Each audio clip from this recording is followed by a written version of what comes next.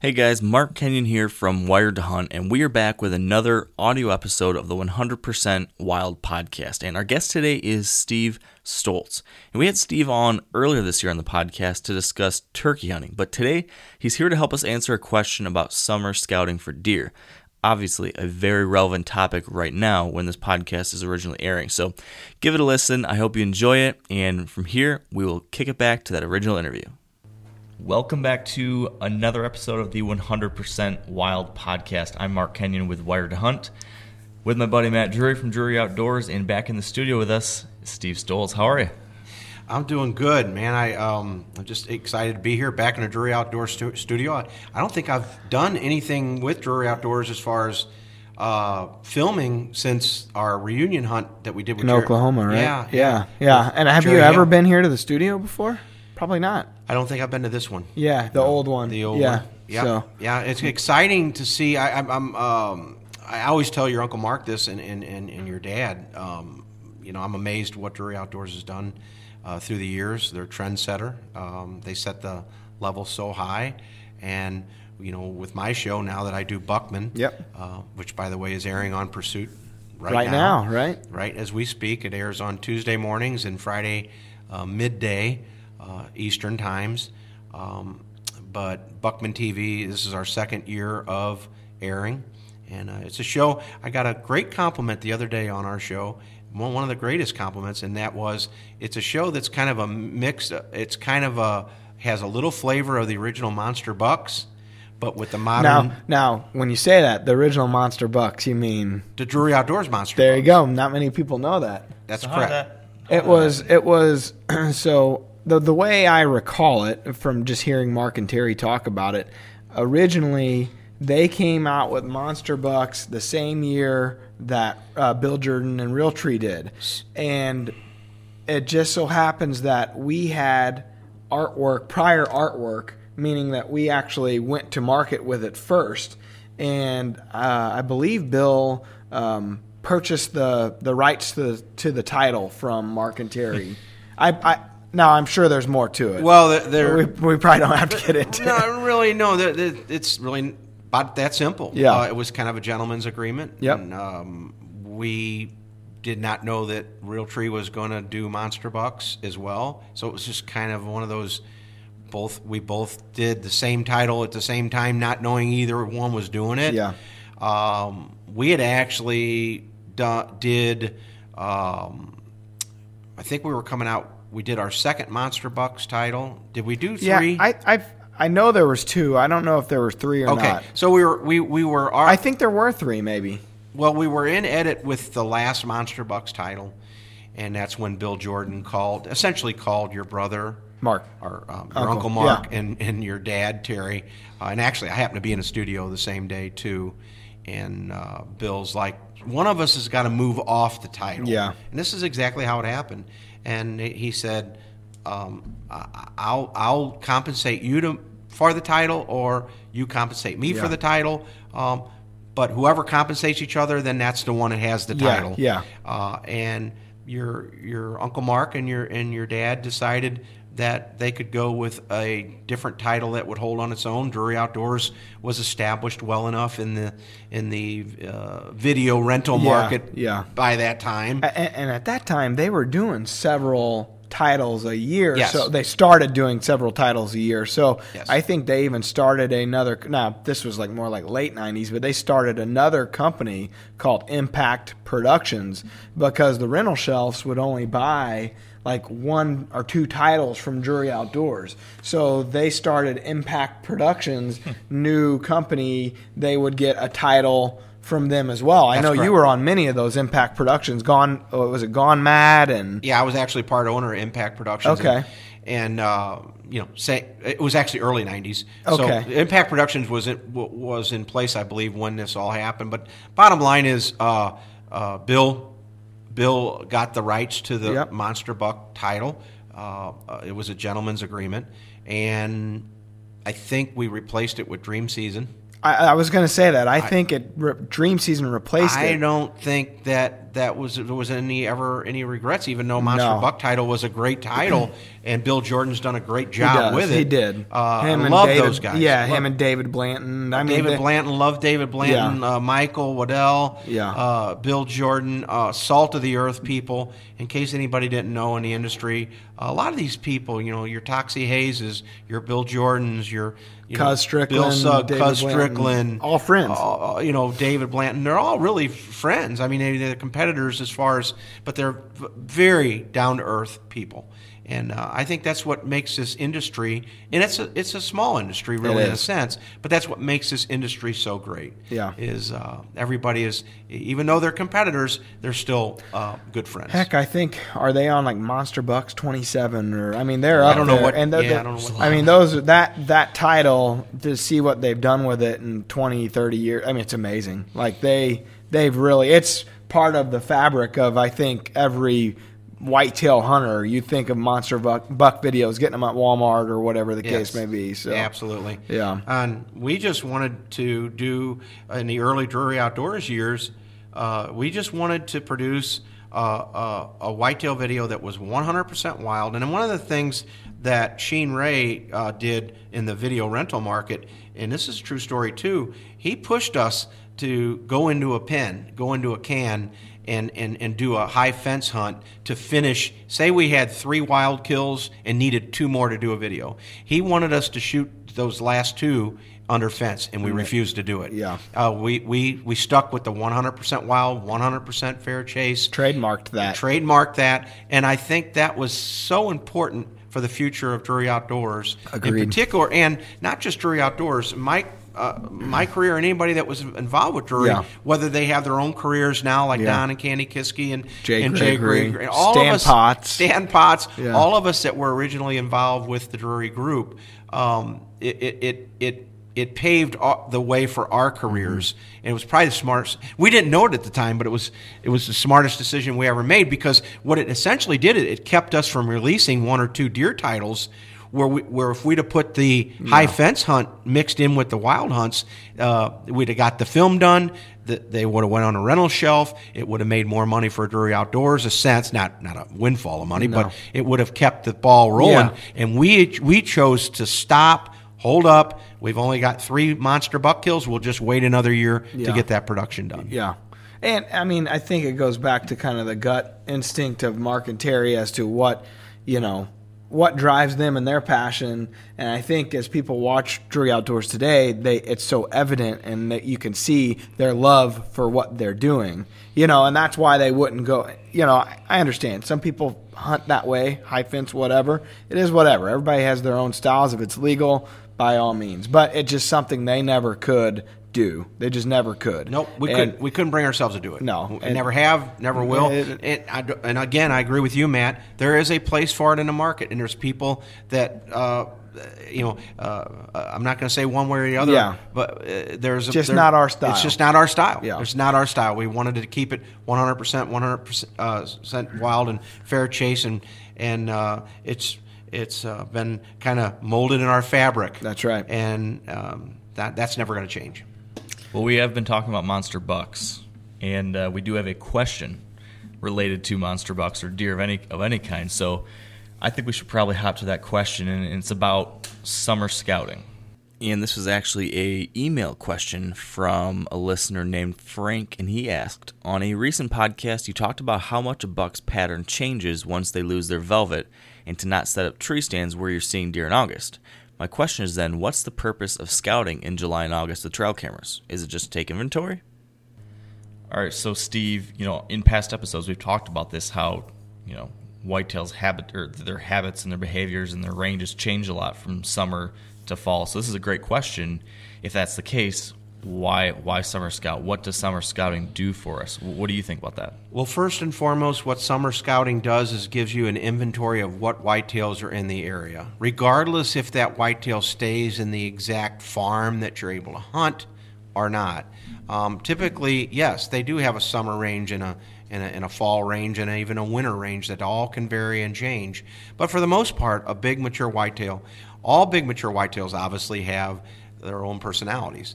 And some, it's in their DNA to live at home for a few years like a human, move away, and then at the end of their lifespan, actually move back to their home territory, which is why you see some whitetails disappear and 3-4 years later show back up. Some whitetails choose to stay in that same little tiny home core area their entire life. They never move. They just don't leave home. Mm-hmm. They don't, like a human, they never leave their hometown. And some whitetails choose to leave and never go back. And that's what humans do. I mean, some people from the Midwest will move to California, love it, and never come back. So for that analogy, the importance is knowing what your area and what is living in your area. And to be quite frank, most of the whitetails you see that on if you've got whitetails, staying on your place in the summer feed pattern, pretty much going to be around for that fall too. So it kind of gives you, maybe not 100% every one of them, but it gives you a good temperature of what kind of whitetails that place holds. I've heard Jared Lurk say this, and I'm sure he heard Mark Drury say this, but if they summer on you, there's a good chance they'll winter on you. Yes. But on my lease, it's totally not the case. Like they'll summer, they'll, during the summer months when they're in velvet and I'm feeding them analogics or whatever, corn, whatever, I get great pictures. They'll be with me for a little bit of the fall. And then once gun season in Missouri hits, bye-bye. I mean, I never see them again. I might get a new... Well, they might be dead. Certainly that might be the case, but I got enough history with the place now where they will come back the following summer. And I'm always scratching my head like, if they summer here, why don't they winter here? I have no idea. It's just the gun season kills them. It's not actually not killing literally. them, but I just don't know where they go. I have no idea. It could be a food thing, right? Yeah. It's going to be one of three things. It's going to be food, pressure, human pressure, or the female situation. And the female situation is a breeding situation. Yeah. Those three things will make that probably affect that more than anything. But it sounds to me like it's from your perspective, from your lease, once the cover gets off, your travel corridors are thinner. They don't have the travel options. I think your food probably is changing in your area big time. So probably, and my guess is you don't have as big area as your Uncle Mark. No, it's 400 acres. Okay, well, there you go. But it's mostly tillable. I mean, most of that's farm ground. It's 100. But how much does that stay in? How much of that tillable stays in? Almost all goes. I'll pay to leave 3, 4, 5 acres, but the rest of it's out. So it's changed tremendously, and that's probably the biggest reason. Yeah. is food source. Okay. That's just my guess. So if your primary goal with that summer scouting is just inventorying, understanding what's the potential in this area, what bucks might be around, what's the general ballpark feel for it, what specific techniques then are you employing to do that? Is that just a trail camera thing, or are you actually trying to understand, okay, yes, I have these 3 bucks here that I've seen personally? Do you try to look at how they're moving or how they're using the terrain, or do you not care about that at all? I'm not so concerned with most recent information for whitetails through summer scouting, other than the fact that I want to keep tabs on them. I want to know that they're still alive from month to month. I want to know if they're still hanging in that area. The Biologic, of course, has a great food plot system, and we, for Buckman, we use Real World Wildlife seed, and we love it. But no matter what seed you're using, you can plant to success for those whitetails. So you can use that information that you got, and you say you're getting 3 or 4 really, really great bucks on a feed station or on a mineral lick or whatever is legal in your state. You can basically plant where you can almost look at an aerial and see about where these deer are bedded and staying. You can take this to the bank. If you're getting a lot of trail cam pictures of them, they're not staying far from that trail camera. I mean, you can just take that trail camera, and within several hundred yards of that trail camera is where they're living. They're literally living. They're not moving much. Big whitetails don't move much. They don't have to. They know they don't have to. And so that's a mistake a lot of whitetails hunters make, is they'll see a trail camera picture of all these bucks at 2 o'clock in the morning and throughout the summer, and they think, well, they're traveling a long ways to get there, and they're not. They assume they're traveling a long ways to get there, and they're not. And in fact, they may only be traveling a few, not even 100 yards to actually make their way in front of that camera. They just don't move that much. So you have to, then you have to expand out in smaller pieces too to plant your food plots. Plant your food plots near those bedding areas. Make those. I always say, and actually, I learned this from your Uncle Mark. Plant the food plot to a spot that's already good. So you got a travel corridor or a pinch point that's already good, right near where these bucks are summer feeding. Plant a food plot there. Now you've got that green food source right outside the bedding area that's going to draw those whitetails in when you no longer can feed, because it's not legal, obviously, to feed during hunting season, and no longer to have that. The mineral licks are no longer any good anymore, because by about September they stop coming to the mineral licks. Yeah. So you can actually architecture or structure your food plots to what your summer feeding pattern is. If that makes sense. Yeah, no, it does. Back to the scouting portion where you were talking about the trail camera and how lots of times they're much closer, than you might assume. You're saying specifically just in the summer, though. You would.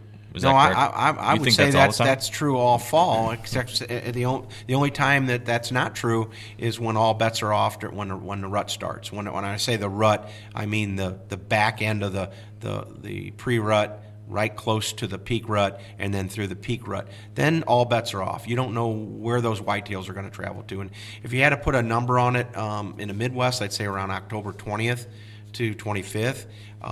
If you can get a deer shot in that local little area before then, and I think that holds true for your Uncle Mark's biggest whitetail to date so far. I believe it scored 217 inches.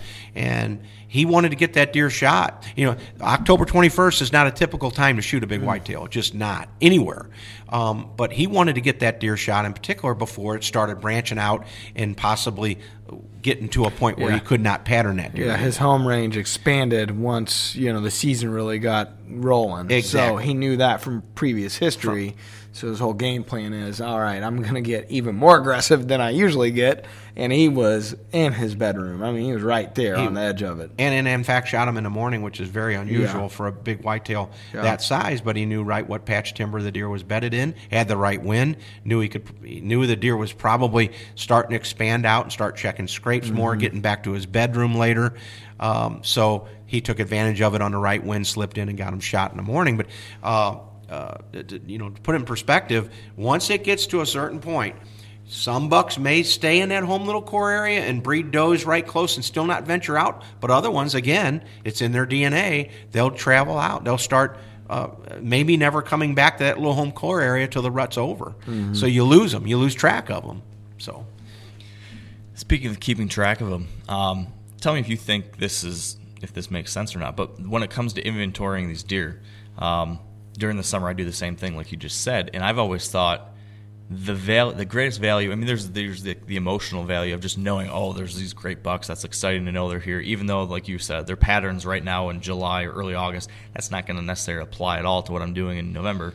But it's nice to know they're there. But actually, what I found to be the most helpful thing about inventorying those deer in the summer is that you can better understand the age of those deer. So you can better decide whether or not, yes, that's a deer I want to pass, or yes, that's a deer I want to shoot. And then that makes things a lot easier when it comes to November 1st or October 25th, when you've got a deer cruising by you really quick. And if you've never seen that deer, if you've never studied his trail camera pictures and aged him, and you're trying to make that decision, do I want to shoot that deer or not? If you're trying to make that decision in the moment, you are not focused on the task at hand, and you're less of a chance of actually being able to complete that action and kill that deer. But if you know right away, that's such and such, I've seen him before, I know he's 5, that's within my goal, that's a deer I want to shoot, bam, you're ready to go, you're focused. And so now you just answered his the second part to his question of why it's so important to summer pattern whitetails, and it gives you a chance to study their body. You have to age a deer from the body, not their antlers. So it starts giving you a list of deer you can put on a hit list and or hold off the hit list. The reason why Drury Outdoors hunters, and in particular, and I don't want to single anybody out, but in particular Mark and Terry, why they're so successful with taking such giant whitetails. And Mark is one I'll even single out even more. Such big upper end deer is he's adamant about not shooting a 4.5 or 5.5 if he's not ready. So he'll essentially pass a 170-inch 3.5-year-old and shoot a 150-inch 6.5-year-old. And people don't understand that. And the best way to understand that is to take inventory through the summer and study those deer, and then over a period of years, you start developing a relationship and a history of that particular buck, and now you know for a fact that deer is 5.5, 6.5, and for a fact, you know what, he's not getting any bigger than 160. Maybe let's put him on a hit list because he's not going to blow anymore. Yeah. But let's pass this 165 3.5-year-old because we want to see what he does in a couple years. And obviously it's not realistic for everybody in their certain situations. Like if you're on a small track, or depending on how your neighbors, how they manage their herd, it just sometimes you're stuck with maybe it's 4s or all you can grow, maybe it's 3s. But your point is they can't reach the full potential unless they're passed, and if you don't have the ability to do that, if your neighbors aren't, and it makes it a lot tougher. I mean, it's just the reality of it. Well, Matt, you bring up a good point. So many hunters focus on. I get this. So many people I hunt with, and I've had guys. Buckman TV. We're new. We're a new show. I mentioned before. Best compliment I ever had is kind of a mix. It seems like a show. It's kind of mixed, a mix of the original Monster Bucks with today's reality flavor. So kind of cool. I thought that was a great compliment. They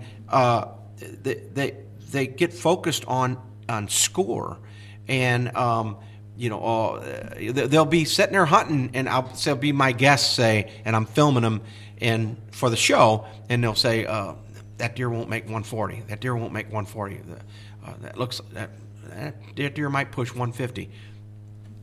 Get out of the score, focusing on the score, and start focusing on age class. Yeah, I would much rather hear somebody say, "I think that deer is only 3.5," and forget about get the score thing out of your mind, because the reality of it is, if you want to improve the whitetails on your, and whether you have a small piece, and even if you don't have the resources, it's really about what age class of deer you want to shoot. Yeah. So that brings me to my next point, and you brought it up. Sometimes, even though the age class is they're 5.5 and 6.5, they're actually sporting a 135-inch rack. And I'll give you a great example: Western Montana, in your mountain range of western, your Milk River area and different areas of Montana. I've hunted it quite extensively. I've killed some nice deer there, but nothing more than maybe 140-inch type buck. But they're 5.5, 6.5 monarch type bucks.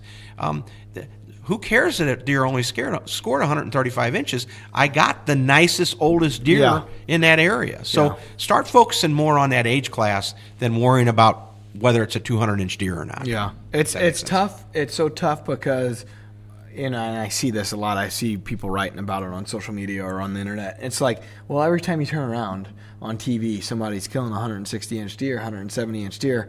I've only seen like 3 of those. I mean, like, it's just not the reality for everybody. No. You got to figure that part out. Like, take it for what it's worth. The guys doing it on TV to that degree and that level, it's not necessarily real world conditions for everybody. It doesn't mean it's right, wrong, or good, bad, whatever. It just isn't. It isn't your situation. Yeah. So I think you always put it in best perspective, like your hunt for Holyfield up there in Michigan. Like in Iowa, that same deer, he'd probably be a booner.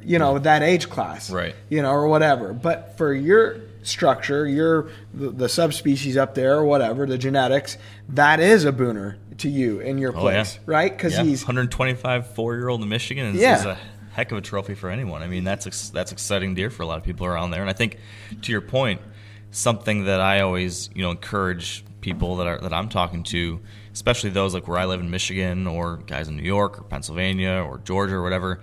To your point, you see TV and there's all these guys in Iowa and Missouri, et cetera, shooting 160s or 180s or marked with 200s. Yeah. And like you said, that's not always realistic for everybody. But if you want to challenge yourself, if you want to try to always be improving, try targeting whatever that top 10% or top 5% is in your area. Yeah. So try to understand what that is. You can talk to local biologists. You can talk to your friends and look at the types of deer you've been inventorying in the summer, and you can start seeing, okay, the top 10% of my deer herd is a 3-year-old, and maybe it's 120, or maybe it's 150, or maybe whatever.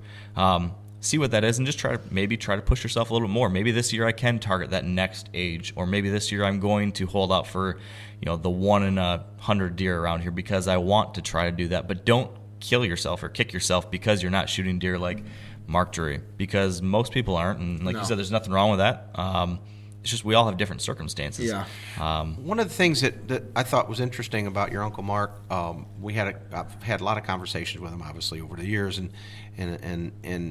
I've not been involved with the show for many, many years, but we still talk a lot, and we still text a lot, and we're still very good friends. And one of the things I've said to him quite a few times is I'm amazed at the size of the whitetails and just how good he is about figuring these whitetails out. You know what he said to me, and it was a great compliment. He said, Steve, if you were hunting my farms under the conditions that I'm hunting, you'd probably get the same deer shot. So I'm not taking anything away from Mark. I'm saying he creates that success. He does. Not everybody can expect that. And it's always, you're hunting on a farm. I mean, the social media, I always go back to that, but it's like, every other comment's like, well, if I hunted there, well, not necessarily, because you still have to be a really good hunter. I mean, if the buck, even in an unpressured area like their farms are, they're still not going to tolerate crappy hunters. No. You know what I mean? Like, they're too smart for that. I don't care if they're pressured or not. They're not going to tolerate. They didn't get that old for a reason. You know what I mean? Yes. So a guy like Mark is very aggressive. He is very analytical, and he takes every little piece of information and he capitalizes on it. And him and Dad, I've mentioned it in another podcast we did, their hunting styles are so different. On the deer side, Dad is just not as aggressive as Mark is. He's like Father Time. I mean, the guy will just sit in a stand starting September 15th, and he'll go all day if he had to. I mean, they don't hunt a lot of mornings, but not early. Not that early. But he will sit there and he'll go, and hit the same spot, and he knows he's not messing it up. Sure. And he'll just wait it out. Mark, he isn't that way. I mean, Mark will hop around. He'll go to Texas, or he'll go to, his Missouri place, or Iowa. He goes where it's happening. Yes. And then he makes it happen with the strategy that he employs. Yeah, absolutely. So it's just a different style, but it's he certainly takes it to in my eyes. He sets the bar so high, and for those viewers out there and those listening to this podcast, you just can't set your expectations compared to somebody else. You have to set your, don't set your expectations so high that you're setting yourself up for failure. Yeah. And I think the other thing that I always, just in conversations with my own friends or different people like that, there are things that Mark's doing or that Terry is doing that wouldn't work where I hunt. They're very different situations. Yeah. Like, that said, I think that we can, as hunters, even if your situation may not be at all like mine, I think there's still something I can always take something from it. Yeah. So I like to consume as many different ideas as I can. I want to hear from a Mark Drury. I want to hear from Steve. I want to hear from a guy that hunts public land in Ohio. I want to hear a guy that hunts 40-acre properties in New Jersey. And if you take in all those different ideas, I think we can kind of cherry pick a little bit here, a little bit there, a little bit over here. Absolutely. And kind of blend that into your own situation, whether that be, the types of deer you're targeting or the tactics you use. All these things, I think we don't necessarily need to say, well, because Mark's situation is different than mine, it's bogus. We can learn from it all, I think. Perfect example of that. So 13, the show we have on Outdoor Channel, the tips and the tactics that they kind of use in that. I mean,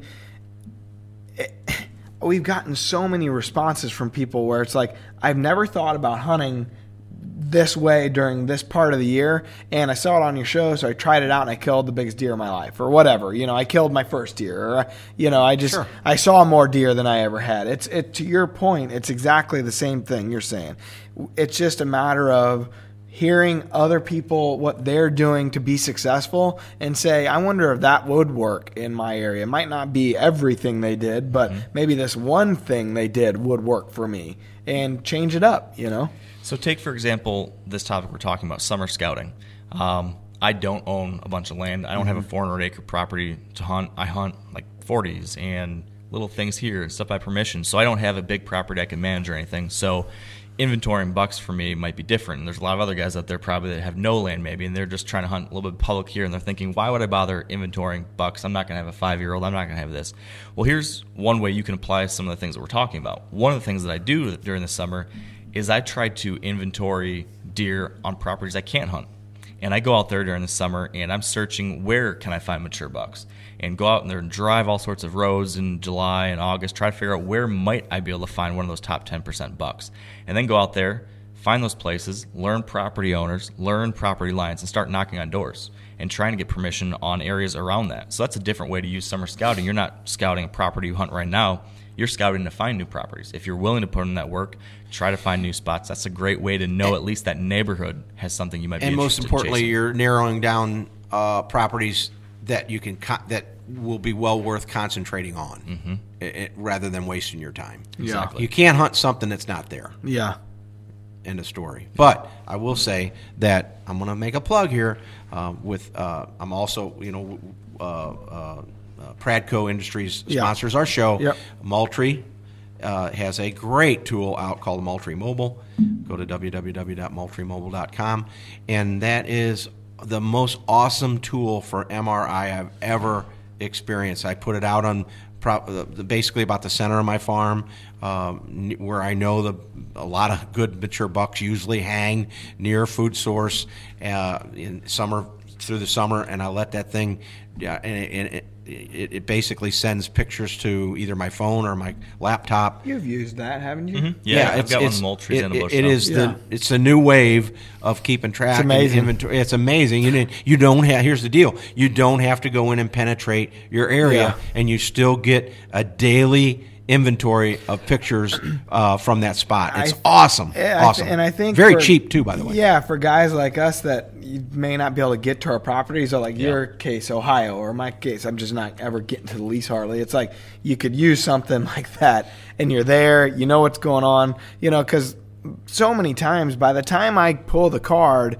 and check the camera, like Mark always tells me, he's like, you're scouting for next year at this point. You missed what that camera was there to tell you. You missed for this season. Absolutely. Absolutely. But with these cameras that you're talking about, it allows you to kind of still be in the game for this season. And it's you can set your whatever you can go from $9.99 a month to $30 a month, anywhere in between. I think I'm kind of a cheapskate. I run about the middle of the road number of pictures, and I think it's like 3,500 pictures a month. And you can set the camera, instead of taking 3 pictures a time, just 1. Can you delete them from your phone, or how do you keep the card? You can delete them. They'll stay on the card, but you can delete them from your your.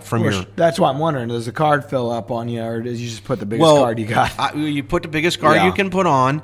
So you don't have to go in there that often. But bottom line is, if you're running 2,000 or 3,000 pictures a month, and like I said, it's set up instead of taking 3 pictures at a time. A lot of people normally, when you set something on a stationary object like a scrape, or a mineral lick, or a feed station, you'll at least do 3 pictures at a time, bursts, and then do them 1 minute delay, and then 3 pictures at a time. Well, you can set the camera for doing 1 picture at a time, and then a 30-second or 1 minute delay, and then that way it doesn't eat your what do you call, is it gigabytes or your memory up. Plus the battery. And here's a great deal about Moultrie Mobile, sales pitch here. You can deadline it for $4.99 a month. Just keep that line open and basically not get any pictures until you're ready to start back up in the summer or fall to get pictures again, and you bump it up to pretty handy. Yeah, pretty cool. And like I said, but it's all about not disturbing your whitetails too much. And one of the things that I've always wanted to pick your Uncle Mark's brain about is he's an expert at figuring out what his deer are doing, inventorying them, but not pressuring. It's amazing. It's amazing how he figures out how to not disturb that deer. Like he will not go in unless the wind's right to check a camera. I mean, he goes to the extra level. He's scent free. It's really crazy. The nth degree. And, you could write a whole book on just inventorying whitetails. Yeah. I was glad and I think Mark Drury would be one of the best authors of that book. For sure. Just not disturbing your deer. Yeah, and I think that applies, of course, in season, but even off season too. I really do think that, especially in the areas where even more heavily pressured, you need to keep that pressure low even in the off season. And so being careful in August just as much as you're careful during October, that stuff can make an impact if you're getting too careless. I'm too glad early. he People mentioned like shed hunting so much because you can actually walk your piece. You can walk your piece and scour your place, but I'm glad he just mentioned about all year round. Coyote hunters, dog runners for coyotes just don't. And I get, trust me, we're sympathetic with the fact that you have to have places to run your dogs. But the fact is when you have whitetail property and you're managing for big whitetails, you don't want dogs running through and continuously disturbing your mature deer. I don't care what study you read. Here's my study. It don't work. No, you're going to tick some people off because it's amazing. Anytime we run a piece about dogs on Dad's farm or something, we get so many hate emails. And it's like, I don't understand why you don't get why we wouldn't want dogs running around on the farm, because they chase deer. They're not chasing those coyotes. They're chasing deer in there. Yes. And it's the reality of it. Yeah. We're not saying it's the dog's fault or whatever, but I mean, it may be your fault. You may want to look in the mirror, because if you're letting them out and say, oh, they ain't running those deer, you're full of crap. Right. I mean, it's just the reality of it. And so dog runners and those that are listening here, please don't hate us.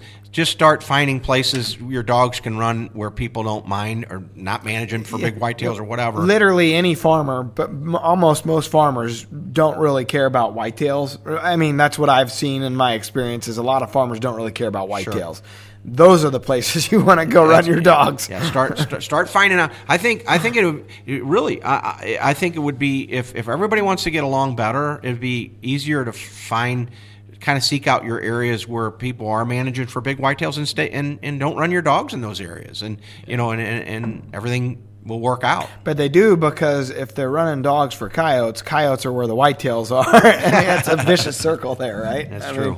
I get it. It's a passion that people have. It's a style of hunting that, I mean, I'm all for it, whatever. But it is frustrating when you're on a piece hunting and you got maybe 2 days to hunt, and here comes a pack of dogs running through the woods. Yeah, very frustrating. You're not, the day's done, right? And it's amazing how quick they can run through an entire tract of land.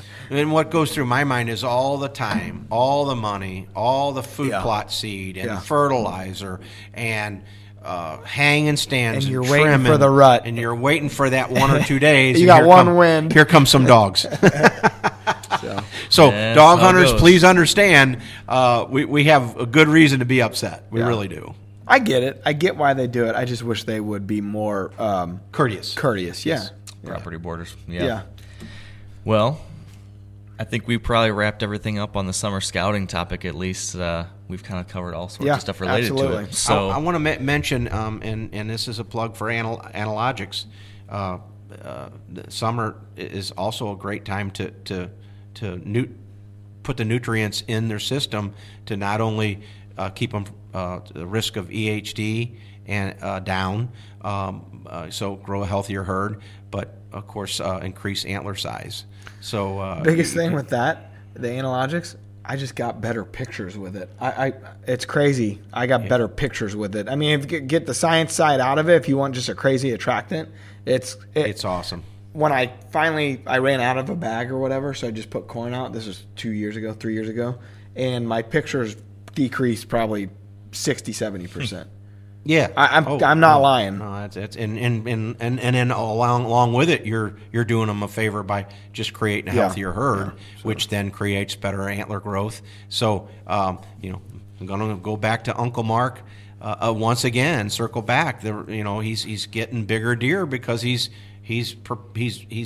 making sure his deer are healthier through the Analogics program. He's doing a lot of things. I mean, it's a lot of little things that add up. It all adds up. Yeah. But every little bit helps. Every little bit. That's the truth. Well, Steve, thank you so much for joining us for this podcast and answering the question. And you've shared a lot of helpful stuff, so we appreciate that. Appreciate you guys having me. Always enjoy coming back to my Drury buddies. Lots of fun. Blood brothers. Deep in the heart, buddy. That's right, Deep man. in the heart. That's right. All right.